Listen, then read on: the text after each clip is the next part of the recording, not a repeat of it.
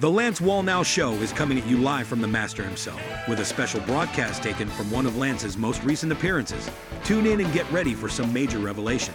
So you got the family over here, you got education taken over by the wackos, you got the government now trying to solidify its power, you got media and arts. By the way, I've changed my 7 mountains because there is no journalism anymore. Even when I go to Tucker Carlson or I go to Dan Bongino, I'm going to hear my own opinion given back to me. So we don't have media anymore, we have opinion journalism. Everybody picks what opinion they want to hear more of. That's why nobody's getting educated. The other mountain I put over here is ever since Yuval Noah Harari talked about how science is the new God. He's the weird little guy running around with Davos, the World Economic Forum. And he said, did you know science is the new God? Well, how do you know science is the new God? Because when the scientists said shut down the churches and the mosques and the synagogues, they all complied. Guess what? Science must be the new religion. So I said, good, I'm going to give science and technology their own mountain.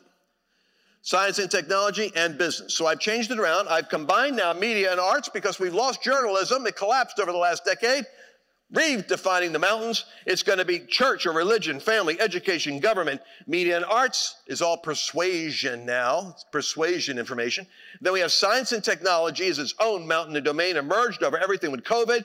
And still business and banking is the anchor for every nation and global currency. Those are your 7 domains. On the top of each of these, you have disproportionate influence. This is where the gatekeepers come in. Let me ask you a question. Did God say or did he not say to Abraham, my forefather, you are the head, not the tail, above and not beneath? This particular visual ought to be of interest to you because it shows you what a head and a tail looks like.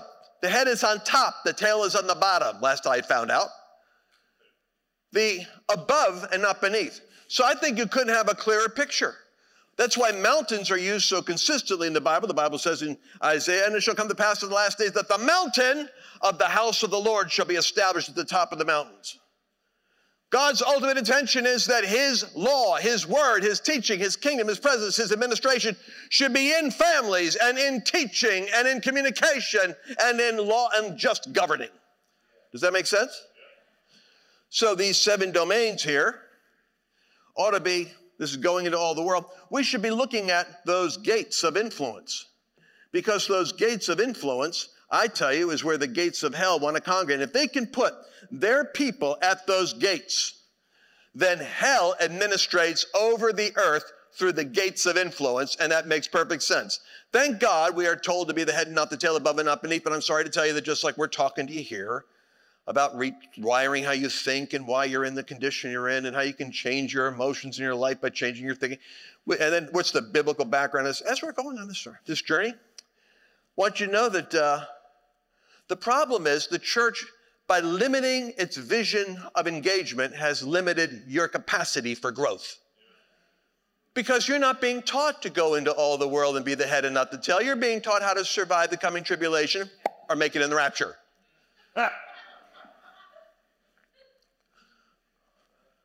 Let me say that again. I remember one time when I was in business, back in the oil days, when I was in the oil business, I would go to a client's house in Levittown, Pennsylvania, and I see a fish, beautiful fish, turquoise and ruby and gold color fins and long tail. And I looked at that and I said, this beautiful fish, what's it called? In a little fish tank. And the owner says, that's a Japanese oranda fish. I go, Japanese oranda. How big will that fish get to?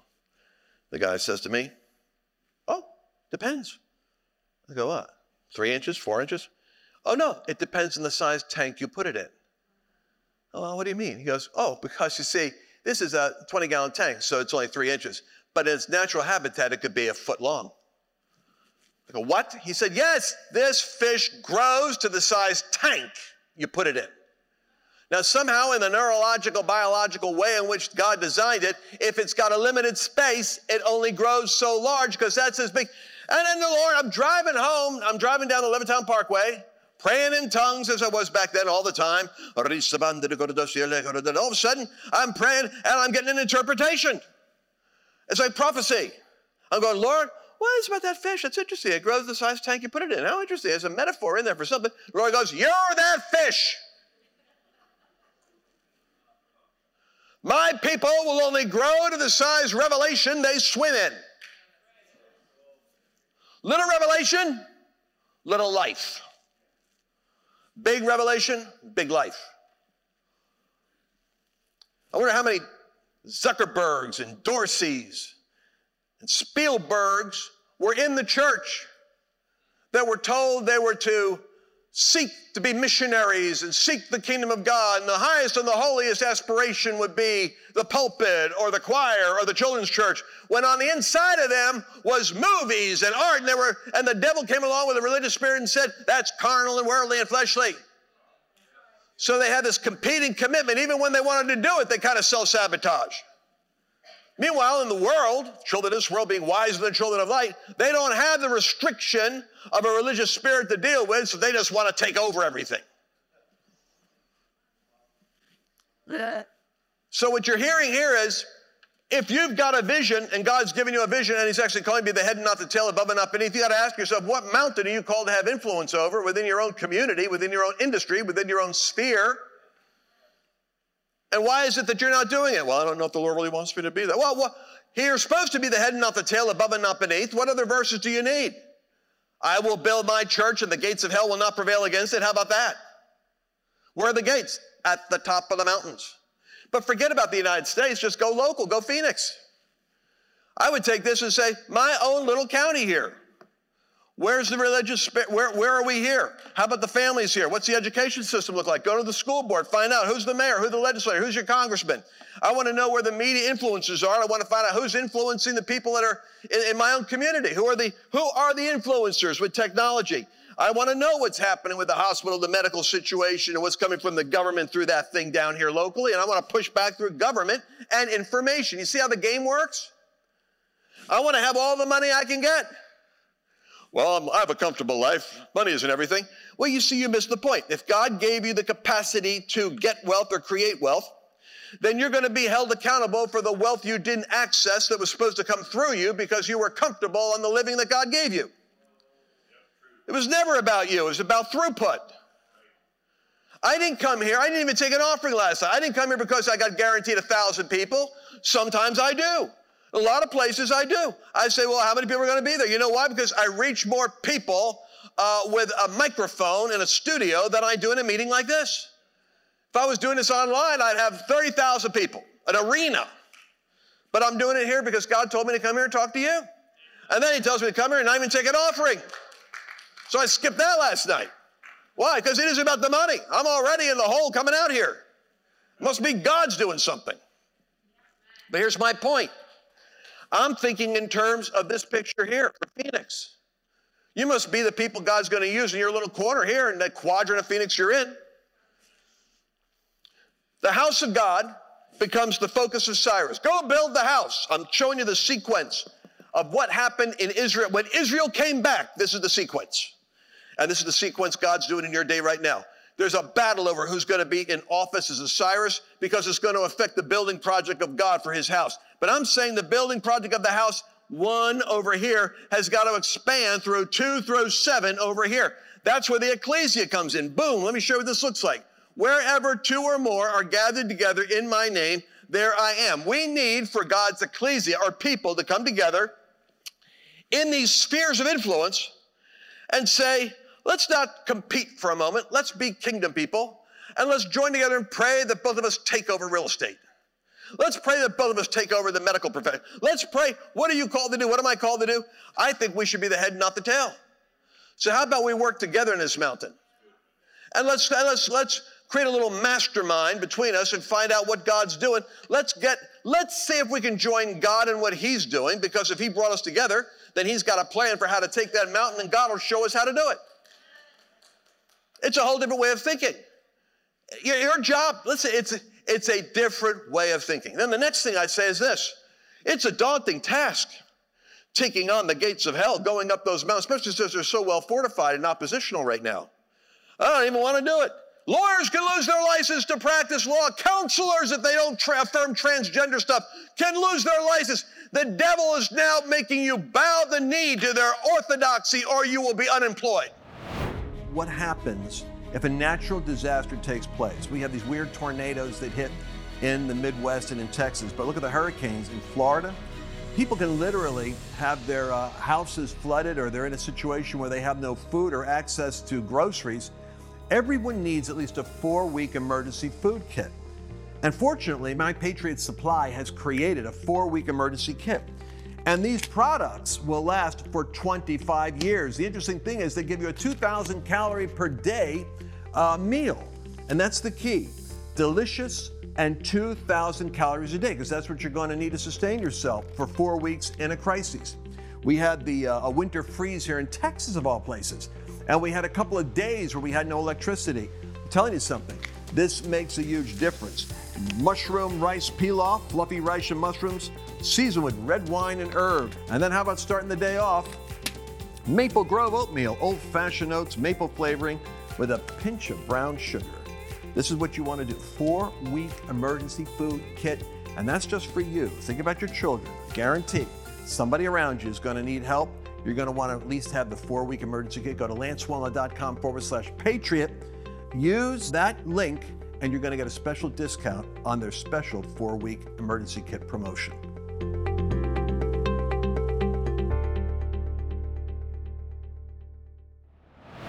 I understand that. But here's a different paradigm. How about this? How about we're not fighting to take territory, because the blood of Jesus already bought it. You see, the blood of Jesus bought the whole field. He bought it. Satan was cast out. The whole earth belongs to Jesus now. All power in heaven and earth has been already done, given to me. Now you go start to make disciples of those nations. He put a target on us like bait, nations. And find out what part of that nation you're called to influence and take, because all the power was transferred to me. Lucifer doesn't have it. Oh, he'll try to use his present position, and that's why the children of Israel were given the inheritance of the promised land and had to fight 44 battles to go occupy it. You're going to have battles to occupy what was already given to you, because the devil's not going to give it up easy, but he's already lost it. So what you're really doing is, you're not going into the business community in order to fight the devil, to take territory. You're actually going in as liberation forces to receive back what the blood of Jesus already bought. It's a totally different paradigm. Stretching in the end time ways of the Lord, coming back, the Antichrist, the whole system's going to collapse. Who wants to fight? Versus, God called us to be the head and not the tail, above and not beneath. I'm going to stand before him and give an account of my life. I'm not going to be apologizing because I was hiding out. I'm taking ground. What? Because the blood of Jesus already bought this. It belongs to him, and I'm liberating it from Satan's control. It's a different paradigm. But the way you frame something, like the fish tank, determines the size power you're going to have. If it's everything's a little battle with the left, you're going to have exhaustion. But if you see it as already bought by the blood of Jesus, and God's gone before you, and it'll show you what to do next, just go on the adventure. And God starts to give you territory. I pray this gets into your spirit. So what you got to do is you got to have a strong apostolic church like this, an apostolic center or hub. And then the new paradigm is the church here is the apostolic church, give it the A, and it deploys people into the community, just like in the military, to do what? To establish a perimeter of apostolic authority for the kingdom to come down. And instead of focusing on our numbers, our building problems, is the problem in America. America's biggest churches are all narcissistic. They're focused on their growth and their mission and blessing their people and their staff and their square footage and their budget. What they should be focusing on is the actual spiritual condition of the community surrounding them. But you see, apostolic hubs do that automatically. These are the Davids that are going to take over Saul. I said it last night. God's going to have his own kingdom rising up. These are the new innovators that are going to begin to compete with the old guard. Because where there's believers that are willing to train and equip the saints to do the work of the ministry, and your work isn't defined by in here only. This is where you serve. Out there is where you're assigned. I want to go with you, 2 or 3, into the medical community. I want to go into your office, sit there, we're going to have a prayer meeting, and ask, what is God doing here? Because you're the ambassador. I was working in the oil business way back when. I told you, but I wanted to get into ministry, and God said, you're in Bible college. I said, I want to go to Bible. The Lord said, you're in the supernatural school of the Spirit. I said, what am I learning? How to do business supernaturally. They'll love the course once you learn it. I said, well, I'm just one person in this corporation. The Lord said, the lowest ranking employee, if you're the only Christian, is the highest ranking spiritual authority in the building. I said, what if I'm a janitor? The Lord said, yeah, now you're getting it. The lowest ranking person in the hierarchy, if they're the only Christian, is the highest ranking spiritual authority.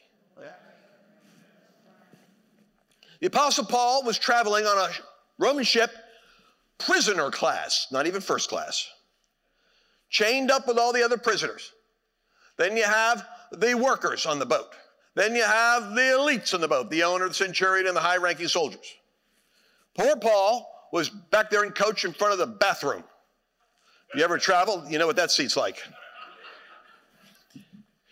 However, he's on his way to Rome. Little do they know, their entire destiny is attached to the lowest ranking person on the ship, who's the highest ranking asset heaven has. So he says to them, sirs, you're on a journey right now, but if I was you, I would not go. I perceive that this voyage is going to be with much loss of cargo, possibly our own lives also. Stay right where you're at. Well, they decided to have an election. They had a vote.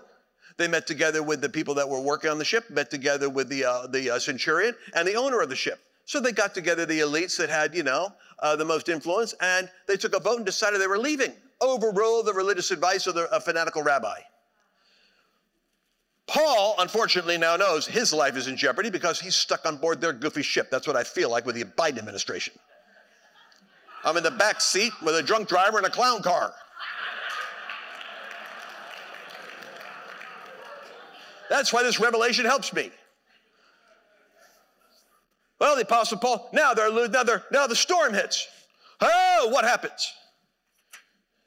You enter into the world of Haggai. I told you, read these books. You enter into the world of Zechariah. You enter into the world of Esther. You enter into the world of Nehemiah. You enter into the world of Ezra. Why these books? Because these books shall be opened, the Bible says, with special revelation now, because we're entering the era when these books apply, and this is what happened in Israel when they returned to their land, and now that Israel's back in the land, coming to the fullness of its maturity, it's the time when these books are being opened.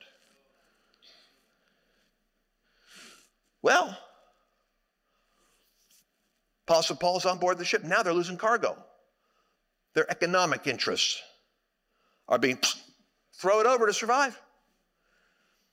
Now they haven't seen light and day. They're in a storm they can't get out of. Perfect storm. They know their lives are in danger.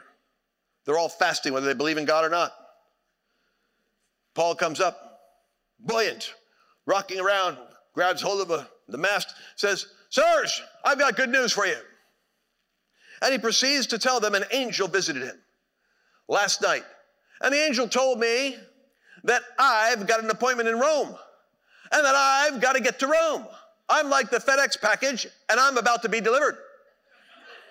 And the Lord told me from now on, I've been with you, knuckleheads, but now you're sailing with me. That's good news because I'm going to make it. Now, basically, what I saw is an island of some sort. I don't have a full vision. We're going to hit some land somewhere. This ship ain't going to make it. But be of good cheer, because not one of you is going to die. And the most important thing you're going to walk away with isn't your money, it isn't your ship, it's your life. I've taken care of that. Well, what are they going to do? The only news they've got is good news coming from the fanatic. And then he adds this, like any Jew would have to say. Didn't I tell you not to do this? Didn't I say don't do this? You should have listened to me, huh? Yeah, should. Huh? We'll forget about it right now. You read it. He has to remind them of the obvious. Didn't I tell you? It's okay. So Jewish. Now, I'm saying to you that breakup of the ship, going to give you your two sermons in one. The ship leaves, and they should have stayed, in my opinion, with Trump and not stolen an election. But they didn't. Nobody wants to fight it. Church doesn't even want to back it up. So, all right. Now, the ship is caught in a storm, and it's breaking up. Cargo's going into the ocean over here. Our lives are in danger. We're heading into this second part here, which is where the storm gets worse. By the way, the prophet Haggai comes along to the church to say, what are you doing in Jerusalem?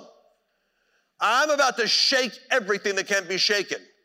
That whole verse on shaking everything that can be shaken is an 80-year-old prophet going to a church in Jerusalem which follows Cyrus but didn't do what Cyrus said or what God wanted, which was rebuild a house that has power for the nation.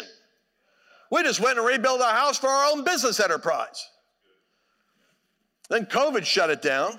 So God said, all right, forget it. So now you got this.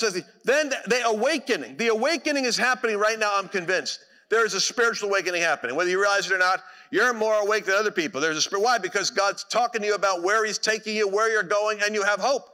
Like the Apostle Paul. He had hope. I guarantee, while that ship was going through the storm, people had two choices. Either believe what the prophet said or suffer. But if they believed Paul, at least they had hope. Because he said they're going to make it. So here's where we are now. Haggai goes and prophesies, you guys better start building the house that God called you to build. When they start to get back on the building project, the Bible says, and the Spirit of the Lord stirred up the remnant. That word stirred in Hebrew, is awakening. The awakening happens to the people that get into God's building project. And that's why I'm telling you in your business, it's okay for you to want to be the head and not the tail in your business. You can sanctify your drive. Why? Because God will give you an awakening while you're building his ecclesia in the marketplace. That's where his house is. His house is no longer just here. He wants to be able to have his presence all over the place. Go into all the world. All power is given to me. Make disciples of nations. That's what the LGBTQ community is doing now. Let it be an insult and an affront to all of us. Well, we don't want to be pushy. We want to be careful. We don't want they're accusing us of trying to push our religion. Oh, we'll take our 10 Commandments down. We're battling over the 10 Commandments. Meanwhile, as soon as they get in, everybody gets indoctrinated. They put up their 10 Commandments. You're not a boy or a girl. You're a fluid person. You're going to use this kind of language too, and you're going to be doing it this way. And they're going all the way down from college all the way down to the kindergarten now. Because they're evangelizing in the classroom. The very thing they accuse us of doing. And we're no Christians sitting there going, hey, we haven't even made the connection yet. They're evangelizing and getting people filled with their spirits. Love to see a whole bunch of teachers suddenly go crazy Pentecostal. Okay, kids, we're going to anoint you with oil today. We're going to have visions and dreams. I'm going to talk to you about getting your sins forgiven. By the way, don't talk to your parents about this. It's not safe for some of you because they don't know Jesus, but you're going to have an experience. This is what they do. It's not safe for you to tell your parents what we talk about here because we're the people that are safe. They're like in the dark. Imagine if we did that. Oh my God, they'd be freaking out. This is un-American. This is a violation of the boundaries of the church and state. Don't get me going. Too bad. Cyrus, house, awakening, occupy till I come. I want you to go to the gates of influence and start to say, where's the head I'm supposed to be sitting at? Gates of influence, rebuild the walls. This is the Nehemiah Ezra company. If you don't mind me saying so, we got the C-H-A-O. O is for occupy. It spells the acronym chaos because chaos is exactly what is happening during the storm stage. But what's God using the chaos for? To position us, if we will respond properly, because it doesn't stay in chaos. The ship goes down, and they end up in a whole new territory called Malta.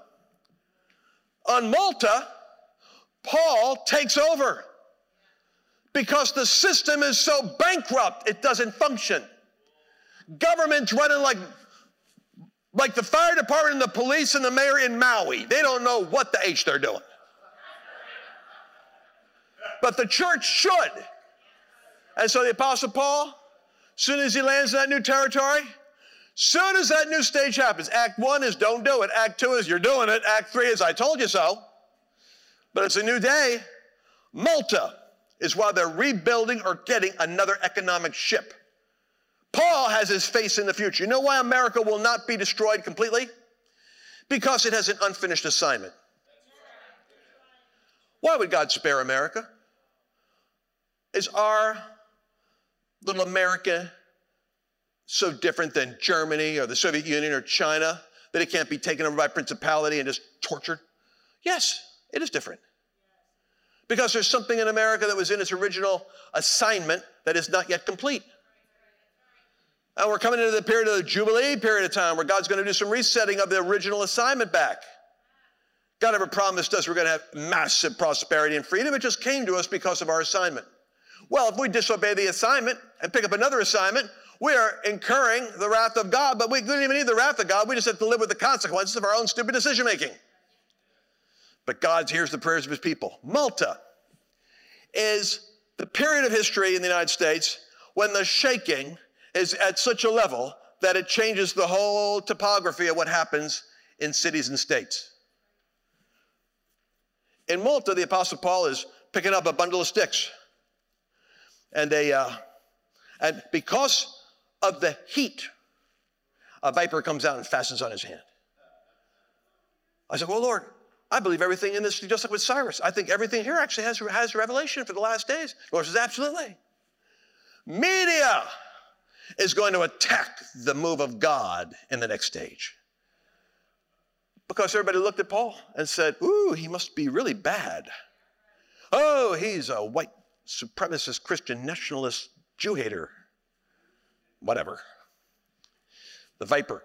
Possible. And what happens is the moment that Paul goes into that new territory, the principalities in the spirit realm in that new territory manifest through whatever vehicle they've gotten. The vehicle they had there was a poisonous snake. Poisonous snake that if it bit you, you blow up and die. Well, everybody sees Paul bit. Paul shakes it into the fire. It's like, boy, one thing after another in this calling, I'll tell you. This one, got shipwrecks, got this. And he's just trying to pick up sticks. He's not even acting like, hey, I'm the guy that delivered all of you. He's like, oh, let's go to work and get a fire going.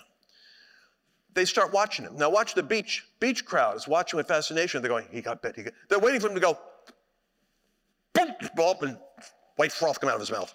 And Paul sees the crowd and he's like, hi. He's like, and he knows, I got this island, I guess, guys. I know what this looks like. I know what that feeling is. I think we got a church coming. Next thing you know, they start going, you are unique. Everyone else would die by now. And their opinion changed. He goes from being the target and the villainy of media saying that he's poison to being he's supernatural. The politician that's local wants to talk to him. Government isn't your enemy. Government's what you got to take over. So calls him in and says, my father-in-law's dying. I hear you got bit. Yeah, right there. You good? No problem. Will you go, do something? Sure. Paul goes to the father-in-law, lays hands on him, Holy Ghost healing. Bam! And it's interesting to me that the gifts of the Spirit that were manifest on board the ship was prophetic, word of knowledge, and discerning of spirits. But they're all revelatory gifts. That wasn't happening now. You know what's manifesting? Healings, miracles. The third phase is going to be demonstrated miracles in front of the crowd. Right now, God's talking and people aren't listening. Well, judgment's coming. Then, miracles and manifestations of God's mercy. So now they're on the island. Well, what do you think happens? Once the father-in-law of Publius gets healed, once they start bestowing many honors on Paul, after they don't know what that is, they think he's half deity. The guy gets bit by poisonous serpents, he's healing people. Everybody wants to hear him. Paul's got his apostolic church, and all the Roman soldiers, I guarantee, are nervously looking like, what the heck's going on here? And everybody that's working on board the ship, even the prisoners, are all in Paul's congregation. Well, when the new ship comes, what did Paul tell them? I have an appointment in Rome. Let me come back to this. America has a destiny. You have to continue to believe that the unfinished assignment that's on America is going to be finished in America to the world. Our assignment wasn't for us. Our assignment was to preach liberty to the captives. America will still have that grace upon it. Might be a great missionary move coming from the church here to have its unusual role in other countries. Because what I want you to see here is, I didn't mean to go over this far, but Cyrus built the house. I'm saying the house is the ecclesia in the 7 realms too. New kind of church, apostolic hubs. The awakening comes to those that are on the building assignment.